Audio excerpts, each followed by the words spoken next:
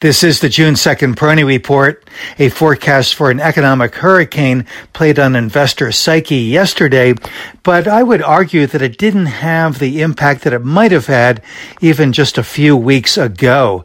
The Dow fell about 400 points during yesterday's session, but it did manage to recover about half that, finishing less than 200 points lower. The volatility index finishing right on its 50-day moving average.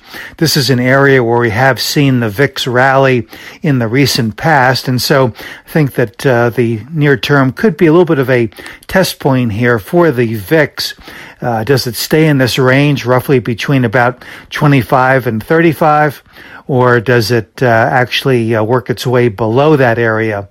What the VIX seems to be reflecting, at least up to this point, is that investors have really discounted a lot of the bad news. And I think the fact that we didn't have a greater decline based on yesterday's release of that dismal forecast for the economy is probably somewhat encouraging.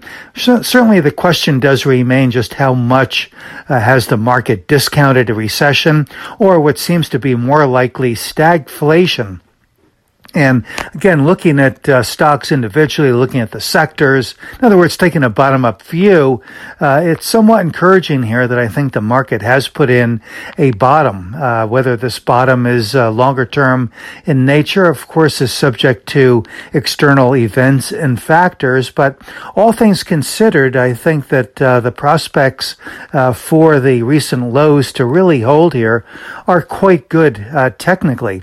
In fact, I think that it's more likely that the Dow, the S&P, and the NASDAQ will start to build support at levels somewhat above the recent lows that were struck. For instance, with the Dow, support there is around the 31,800 to 32,000 area, and that is well above the lows that were struck recently at 30,700.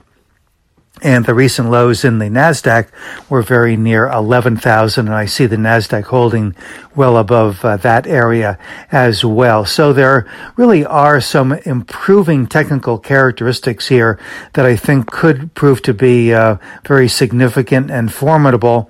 I think the important thing, though, is that some of this volatility subsides, and I think that June might be that month where it does so, where the volatility does ease here a bit, where we get a bit more stability. And I think stability here could really bring buyers back into the market, especially in some of the very hard-hit areas, growth, for instance, where technology and some areas of healthcare and consumer discretionary have really taken the brunt of the selling year to date. But at the same time, the traditional cyclicals, the energy stocks, metals, materials, and so on, industrials continue to show generally good relative strength behavior here.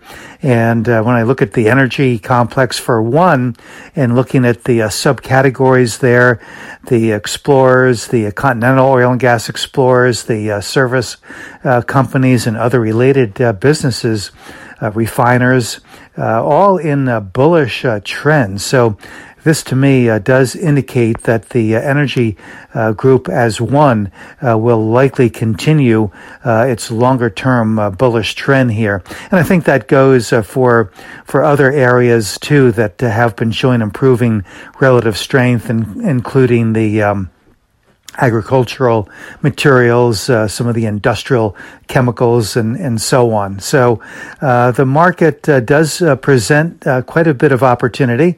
And again, I think having recently hit that 20% down mark might be the call to a reversal here for the longer term.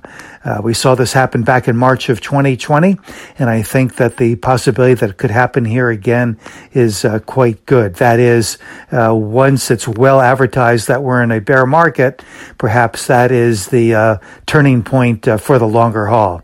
This is Gene Peroni at Peroni Portfolio Advisors.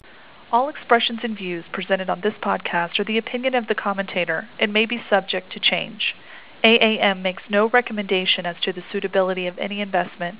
It may make a market or have financial interest in any security or sector discussed. Past performance is no guarantee of future results. Investors should consult a financial professional before making any investment decision.